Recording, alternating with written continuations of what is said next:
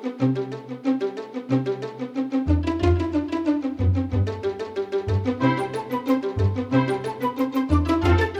this is Anthony Day with an extra edition of the Sustainable Futures Report. It's Wednesday, the 20th of May. The Guardian recently published a letter from an international group of scientists. I want to share it with you, and I've asked one of the signatories to help us understand the message. The letter goes like this. Last month, The Guardian quoted Fatih Birol, Executive Director of the International Energy Agency, saying, if we put post-pandemic bailout money in the wrong place, we will lock ourselves in a dirtier energy system, making it much more difficult to reach our climate targets. We beg to differ. It is game over for preventing dangerous climate change, now that governments are planning the cheapest and quickest return to consumption. Riding on the wave of cheap oil and fossil fuel bailouts is incompatible with keeping the average global temperature rise below 2 degrees centigrade, let alone 1.5. Even if the world agreed to maintain all the pandemic-enforced restrictions on travel and consumption, the emissions saved would amount to almost nothing compared with what's needed to achieve the Paris Agreement's climate targets. Yet, whether it's to discourage mass fatalism or prevent the very worst of what the future threatens, those of us with this knowledge still cling to, yes, we can. In this story, it is always 5 to midnight. It is always the last chance to prevent disaster. In contrast, collective action on climate can only grow out of complete honesty. It is time to acknowledge our collective failure to respond to climate change, identify its consequences, and accept the massive personal, local, national and global adaptation that awaits us all. The letter was sent by Dr. Wolfgang Knorr of the Department of Physical Geography and Ecosystem Science at Lund University and co-signed by another 11 academic colleagues from California to Marseille and from Edinburgh to Exeter. Does it really mean what I think it means? Is the outlook so terrible? I've been able to catch up with one of the signatories, Dr. James Dyke of the Global Systems Institute at the University of Exeter.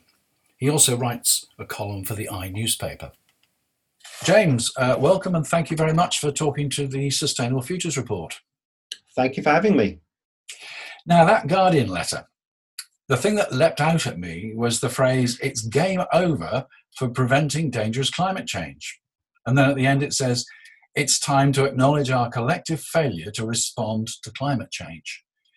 Now, I think a lot of people would agree that we've been failing to respond for years. But where do we go from here? Well, that's a very good question, isn't it? I suppose the letter was motivated, well, at least it was motivated in my part, to try to get us beyond the idea that, yes, we can.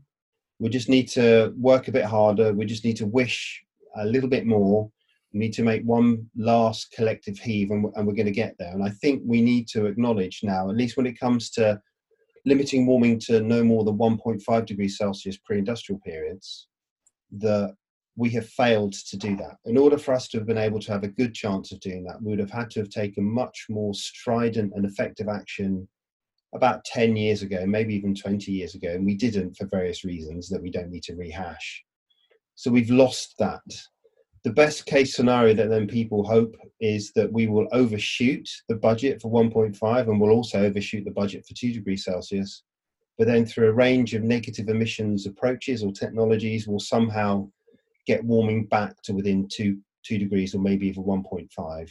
And this, I think, now needs to be the focus of our discussion, because there are really, really important assumptions baked into that. And if we're wrong about those assumptions, then things could go quite badly off the rails by the middle and the end of this century. Right, these negative emissions technologies, this is global climate engineering, isn't it? It's things like putting stuff into the atmosphere to dim the sun. It's things like seeding the oceans with chemicals to make it absorb more CO2, and they're all completely unproven and, they're high risk, aren't they? Or is that not what you're talking about? Well, there's two types of approach that you've just talked about there. The first one is what we call negative emissions technologies, or sometimes they might come under the banner of even natural climate solutions. And that is a big bundle, a big kind of collection of approaches and technologies which will somehow remove carbon from the Earth's atmosphere. The low tech, and arguably the most popular one, is planting trees. As we plant trees, as they grow, they sequester carbon in their tissues, and then depending on what you do with a tree, if you keep that tree if you keep the tree around long enough, then you can lock that carbon up long enough, and therefore you've reduced the amount of carbon in the Earth's atmosphere. So that's one. That is, though, fraught with difficulties, isn't it? Everybody thinks, right, I'll fly to New York and I'll plant a tree and end of, I've solved it. And there's so many difficulties. One is you can emit the carbon in half a day. A tree will take 20 years to absorb it. And we haven't got 20 years. And is there enough land for the trees? These are some of the problems behind proposals that essentially argue that we should be planting trillions of trees. And if we do that, then it's pretty much, we've done the job. Well, we haven't, right? So there's lots of problems with planting trillions of trees, but they are sometimes proposed as the more agreeable end of these kind of negative emissions technologies approaches, because they're a well-established technology. Trees have been around for hundreds of millions of years. People like trees. There's lots of good things to do with trees. There's lots of good reasons why we might want to reforest areas. Afforestry or afforestation is generally a good thing because it can reintroduce natural habitats. So there's lots of ways that can be a good thing. When you get up to the scale of tree planting required in order to have a significant impact on atmospheric carbon concentrations, then you're talking about, the vast deployment at an industrial scale of trees, many of which would not be suited to those particular kind of locations. It's going to have all sorts of other potentially very negative impacts. So in and of itself, planting trees can't be the sufficient solution to climate. But then people argue, well, then there are other things that we can do. Mm-hmm. We can take carbon directly out of the Earth's atmosphere. We can suck it out of the Earth's atmosphere, compress it, and then store it underground. And those two ideas come together in something called BECCS. Now, most people have never heard of BECCS, which is something of a scandal, because the only way that we're ever going to limit warming to no more than 2 degrees Celsius is with the significant deployment of BECCS, because BECCS is bioenergy carbon capture, sequestration and storage, let's say. And the idea here is that at the moment we burn coal to generate electricity, and that burning of coal produces carbon dioxide. Well, rather than burn coal, we'll burn trees. So already we're seeing power stations, most famously the Drax power station, which is being converted from being able to burn coal to now burning biomass, which is basically trees. So what we'll do, we'll grow the trees, we'll cut them down, we'll burn those trees in a power station, and then the exhaust gases, which have got the carbon dioxide we'll put scrubbers at the top of the chimneys, which will suck out that carbon dioxide. We'll compress the carbon dioxide, we'll pipe it to a disused oil or gas field, and then we'll pump it down deep into the Earth's crust, where it will stay for thousands of years. Yeah, well, I'm sorry to be devil's advocate again, but first of all, the technology has not yet been implemented, even at Drax, at a commercial scale. It will take energy to actually scrub the CO2 out, and certainly take a lot of energy to compress it and pump it down that pipeline into the North Sea and the caverns underneath. And people are turning around and saying, and of course that'll knock the actually overall efficiency of the plant back to where it was in the 1920s. So, okay, well, if we can live with that and the higher prices, the key question is, how soon are we going to actually have that technology in place? Yeah, so the assumption is we'll have it in place when we need it. We need it now, don't we? Well, no, we don't. In terms of a policy context, we don't need it now, because I suppose this is also another important part of the letter for me, is that things like BECCS, things like negative emissions technologies, they allow policymakers to say that they're taking effective action on the climate, because they can say we are reducing emissions at a sufficient rate that by the time we get to the middle of this century, we'll have much lower emissions. And then with these things like BECCS and tree planting and maybe even direct air capture of carbon dioxide, we'll be able to have negative emissions. So we're trying to get to net zero. So the bigger the amount of carbon that you would expect or hope to take out of the atmosphere at some point in the future means you don't have to take such strident efforts to decarbonize now. Yeah, So but that's a hostage to fortune, because you can never be sure that you are going to be able to take that much out in the future. And you've got no incentive to do anything about it, because by the time you get to the future, those people in control now will not be in control. They'll be retired, won't they? They'll be retired, and it'll be a problem for our kids and our grandkids to solve. And I think the assumption is that if they don't solve it, they're going to be locked into potentially very rapid warming beyond 3, 4, even 5 degrees Celsius. So they'll have to figure it out. Right? Because if they don't figure it out, they're facing climate breakdown. So by definition, why don't we do it now? Figure it out. I mean, isn't this a bit like the COVID crisis, where it's argued that the British government left it too late to take the actions? Surely the same must apply to this. If we do it early and quickly, we can contain the problem and get it under control. But if we just sit around and leave it to future generations, well, they're going to have an awful task to meet, aren't they? Well, the analogy with COVID-19 is a good one, because the arguments against early and effective lockdowns of our societies were predominantly economic. It's too expensive to do that, and that we would harm the economy much, much more than the economy would be harmed by having, let's say, a longer process of the pandemic, allowing us to undertake, herd immunity. You're not allowed to talk about herd immunity anymore, but that's still the main policy of the United Kingdom government and many other governments. It's not to contain and suppress the pandemic. It's to essentially try to manage the pandemic in such a way that you don't overwhelm the NHS, that you don't produce too much harm on the economy. Well, exactly the same reasoning applies when it comes to action on the climate. We could, if we wanted to, undertake rapid decarbonisation now. We've been able to do that for decades. The argument is always that if we decarbonise too fast, we will harm the economy.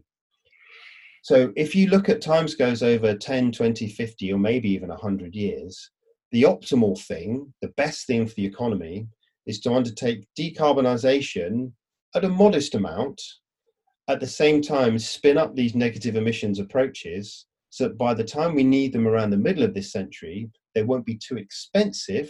The technologies will be sufficiently mature such that we can deploy them at scale, and therefore avoid doing harm on the economy by undertaking too rapid climate mitigation in the early parts of this century. So I'd argue that the reasoning is essentially the same. It's being motivated by an approach which tries to produce the least harm on national governments, and then writ large on global climate change, the global economy. Okay, but then if you compare the way that countries have dealt with COVID-19, this country arguably delayed the lockdown, and we have around 40,000 deaths. Places like New Zealand and Australia locked down very quickly, and Australia has around 100 deaths. New Zealand has less than 100 deaths. And so therefore they nipped it in the bud, if you like. They got the problem early and stopped it becoming a big problem. Every day that Drax and all the other power stations operate, they add to the sum of CO2 in the atmosphere. And there is a finite limit, as many people say, to the amount of CO2 we can put in the atmosphere, which is implied in the Guardian letter, because we will not achieve the Paris Agreement levels if we don't stop it. And you're saying we don't need to stop it now, but surely we do. No, I think we absolutely do have to stop it. The argument given by, pretty much everyone who signed up to the idea of limiting warming to no more than 2 degrees is that we don't have to undertake radical emissions reductions now. The assumption is that we'll just deploy BECCS, right? So pretty much all governments are signed up to this idea that we don't have to undertake really rapid emissions reductions now, because BECCS and other negative emissions approaches are going to allow us to get to net zero. So the UK target is net zero by 2050.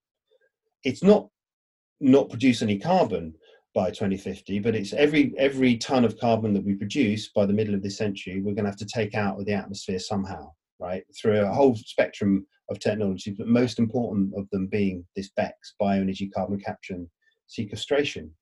Well, no, yes, that actually doesn't take anything out of the atmosphere. That stops it going into the atmosphere. There is a difference, isn't there? I mean, well, okay, they call it's negative emissions in the context that if you plant sufficient trees, which absorb the carbon, and then you burn them.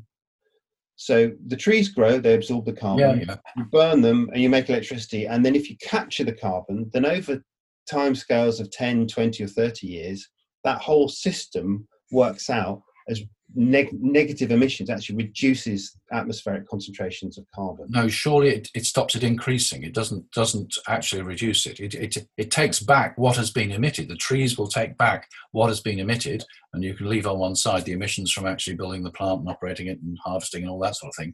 So it'll take it back, but it doesn't actually reduce it. I mean, if you have carbon dioxide harvesting systems, which some people have developed, that will physically take it out of the atmosphere, and that will reduce what's in the atmosphere. And we're going to need some of that if we are actually going to be able to offset the inevitable emissions, which will come from some sort of uses which we can't avoid. I mean, this is a really important point, because it will only reduce the amount of concentrations in the atmosphere if you plant new trees, right? So at the moment, what they're doing with DRACS is they're actually clear-cutting established forests. So they're just so that's carbon neutral. They're just burning trees which previously grew in some natural ecosystems, let's say. So you're basically just releasing carbon that was previously absorbed. The idea of BECCS is that the total number of trees on Earth will significantly increase. So if we plant 1 trillion trees, let's say, if those new 1 trillion trees, which over the next 10, 20 years will absorb a certain amount of carbon. So that carbon is being sequestered by trees that otherwise wouldn't have existed. So what we need to see for BECCS to work is a significant increase in the total amount of tree coverage on Earth. So when you're looking for, well, how much land is that? We mostly need to look about the entire surface area of India covered with trees. And we need to find that new land space all over the Earth, and then do nothing else but grow trees continuously for about 100 years. And if you do that, then over 10 to 30 year timescales, you can see the system is not just net zero, but actually negative. But there's a lot of assumptions also in there, because, well, there are a lot of assumptions in there, some of which you've already covered. Yes, okay. So when you say BECCS and you're talking about carbon storage and sequestration, are you talking about storage and sequestration in new trees or in other systems as well, in parallel? Okay, yeah. So one way to look at it is, as the tree grows, it stores the carbon, but only temporarily. Right. What we then do, we chop it down, and then when we burn it, and that produces carbon dioxide waste gases, then that gets scrubbed out and captured from the chimney. Then that gas gets compressed and then put down underground, where it's going to have to stay for thousands of years. Right, so that actually will reduce it. Yes, okay, I'm with you. Right. Yeah. And of course, once it's there, if that was to bubble out, or if there'd be some kind of, geological process which would release that carbon dioxide, then you would be obviously straight back to where you were previously. Yeah. And in fact, it may be even worse. So there are risks associated with that, because you would have areas in the Earth's crust where you are storing maybe many, many years worth of carbon dioxide. And if that was to be suddenly released, then the climate forcing would be much, much larger than the progressive emissions over 10, 20, 30, 40, 50 years. Yeah. Okay. Right. Well, I have to say that you're being much more positive than I expected from this headline, Game Over. I mean, I'm sure you're aware of the work of people like Jem Bendell at the University of Cumbria, and Guy McPherson in the States. And they, I would say, well, I call them catastrophists, because they seem to have accepted the fact that we're approaching the end. Guy McPherson's phrase is near-term human extinction. I hope you're more optimistic than that. Yeah, so I mean, it's a very obviously and unsurprisingly, it's a controversial idea that there is an imminent and unavoidable collapse of human civilization, and that there is even a significant risk that Homo sapiens could become extinct within, I don't know, decades or maybe centuries. Well, he's saying within 10 years or even 18 months. But that was Yeah. 5 years ago.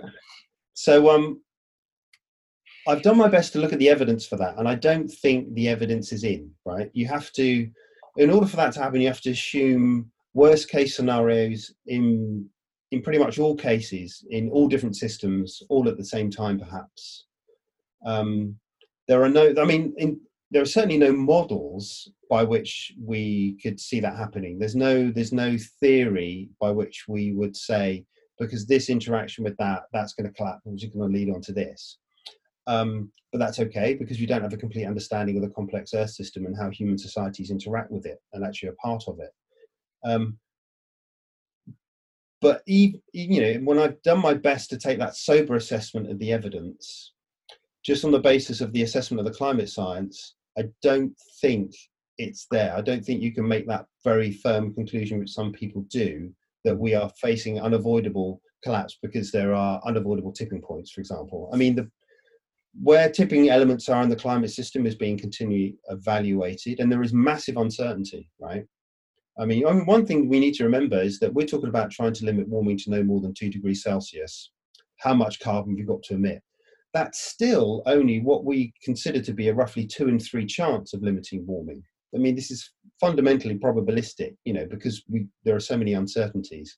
So even if we did do everything that we need to reduce emissions to no more than 2 degrees, there's still a 1 in 3 chance that would warm beyond 2 degrees. Maybe even, and currently we're on track to warm beyond 3 degrees, right? So then there's a significant chance that even if we think we'd limit it to 3 degrees, we would still warm beyond 4 or even 5. So, we have to be mindful of there is significant uncertainty. Now, I think in that space of uncertainty, some people kind of conclude or assume a worst case scenario. They say, well, it's impossible for us to do this. I can't see how that's going to happen. We don't really understand the interactions between this. It's possible that these things could go much, much worse than we think, or we'd certainly hope for. That obviously you can do that, but I'm interested in what evidence is there that would allow you to conclude that within, let's say, 5 or 10 years there will be a collapse of civilization. I mean, my own assumptions are that, or working hypothesis is that civilization is actually maybe an awful lot more resilient than we think it is. But that's not necessarily a good thing, because what civilization will do in order to maintain itself is further destroy much of the biosphere and maybe even further impoverish a significant fraction of humanity. So we might see civilization not collapsing. In a 50 or 100 years, we would still see continual technological progression, let's say, but the quality of life of people and the quality and the state of the biosphere and the quality of life of other species in the biosphere may be something which we could consider to be awful, like terrible. Something horrible has happened, but civilization is still persisting. Okay. Yes, it's an irony that it's the developing nations which appear to be most vulnerable to the geographic effects of climate change, and we can deny it if we want to. Well, we do deny an awful lot of things that happen in far off countries of which we know little, and we'll probably preserve our way of life, but at the cost of people far away. But what do you think we now should do? What's the call to action? Because I didn't find much of a call to action in this Guardian letter, because it says it's time to acknowledge our collective failure, but we'll acknowledge it, but what do we do about it? Yeah, so the letter wasn't intended at all to talk about climate solutions. I think because in some instances we might be too quick to grab at these solutions because we're trying to fix the wrong problem, right? So if you've got the wrong solution to the wrong problem, then obviously you're not going to fix the problem. So just to go back to the idea of negative emissions, everyone is scrabbling around at the idea that the solution to climate change is to basically take carbon out of the Earth's atmosphere. And why is that? Because the assumption is we can't decarbonize. Well, why is that? Because the assumption is we can't undertake too much damage to the economy. Well, then why is that? Because that's all about assumptions of how the economy is meant to work. Well, how is the economy meant to work? What is it for? What what are the benefits of the goods and services that an economy produces? And so, I mean, to go back to what the COVID-19 crisis is showing us, it's giving us an opportunity to reflect upon, well, what is an economy for? Because at the moment, we've got millions of people essentially being paid by the government to not go to work. They're being paid not to go to work in order to reduce the rates of transmission. But then that makes you think about, well, once the pandemic is over, what should these people be doing anyway? What is the role of government in the functioning of the economy? Why? It now seems commonplace, or it seems a common assumption, that people shouldn't go hungry, that people should have enough food to cover the rent, enough money to cover the rent, enough money to get their food and the things that they need in order to have a good quality of life. If that's really what the economy is for, then that opens up the opportunity to have a quite interesting and important discussion about how are the goods and services redistributed essentially around both the national economy and the global economy, because vulnerability to climate change is strongly affected by essentially how much money you've got, whether you're a rich person in a rich country or a poor person in a poorer country. If we are really motivated to reduce vulnerabilities to climate change, then we would do an awful lot more to ensure that those most vulnerable to it had the resources or the facilities to be able to, not insulate themselves, but to reduce the impacts of climate change. And we do that at the same time as reducing our own impacts on the climate, which is basically, burn fewer fossil fuels. So those much, much deeper systemic kind of discussions, whenever I tried to raise them in the past, it's like, we don't have time for that, right? No one's going to listen to that. The way in which the economy is absolutely embedded in, you can't begin to imagine doing things differently. Well, the last 5 months have shown us that we need to do things really, really differently if we actually care about the well-being of people. And if we can do it now, and we care about the well-being of people in 10, 20, 50 years' time, certainly our kids and our grandchildren, then we need to do exactly the same kind of deep reflection about the impacts and the issues that they are going to experience and suffer because of our emissions now. So in that respect, there is an opportunity to do something now, which means we're actually going to get to the heart of the problem. But if we keep assuming that at some point in the future, technology is going to fix the problem, technology is going to save us, I think all it allows us to do is continue to delude ourselves that we're on top of the problem, and we're not. We've failed. We've done it really badly wrong, right? Yeah. But there is still time for us to avoid the worst of those damages, the worst of the impacts. There is still time for us to be able to, limit the harm that is going to be coming down the line over the next few decades. Right. So has the time come for the Green New Deal and a universal basic income? I think these are very, very promising particular policy initiatives. I mean, the Green New Deal covers a wide range of things. The idea of build back better. Yeah. We've powered off a large section of our globalized, industrialized civilization. It would be monstrous just for us to turn it all back on again once the pandemic is lifted. We're discovering that we can live different lives, that those lives can be good, that we can discover other ways in which to have decent, fulfilling ways in which we can flourish as individuals, as maybe societies. It's a brutally hard lesson to have learned over the last 5 months. We need to rapidly apply that to how we then move forward from the pandemic at the same time as reducing our environmental impacts. The idea that there is some unavoidable trade-off between economic growth and action on the climate has always been false. It's never been true, right? We have always had the capability to undertake the massive re-engineering of our societies, the complete overhaul of our infrastructure. That's going to produce jobs and produce an enormous economic stimulus, open up entirely new areas of industry, new ways for us to prosper. The reason we haven't done it is because there are tremendously powerful vested interests that have everything to lose from that. Right, so it's much about prizing their hands off our societies as it is about enabling new areas for it to flourish. Right. James, I'm reluctant to cut you off, but I think we could go on talking for a very long time. What would you like to say in conclusion? In conclusion, I would like to say that the letter sounds very negative. Mm-hmm. It doesn't offer much hope, but I think it represents an absolutely crucial starting point for us to be able to produce these new ideas, narratives, and strategies where we will be able to get hope. We have to stop deluding ourselves. We have to stop assuming that technology will fix all of humanity's problems, including the problems that technology creates. We have a small window of opportunity to undertake the deep reflection that we need in order to make the right actions both on the climate and on our economies, and therefore put in place the things that are going to be required for a much more stable and just climate and economy for the foreseeable future.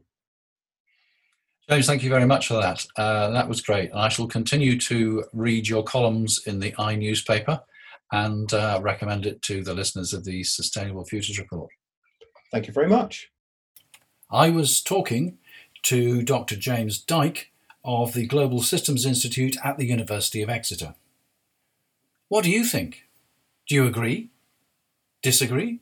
Think we should have a totally different approach? Let me have your thoughts and ideas. Send them as an audio clip if you like, but please no more than 2 minutes. And the address, as always, is mail@anthony-day.com. This is an extra episode of the Sustainable Futures Report because so much is going on at the moment.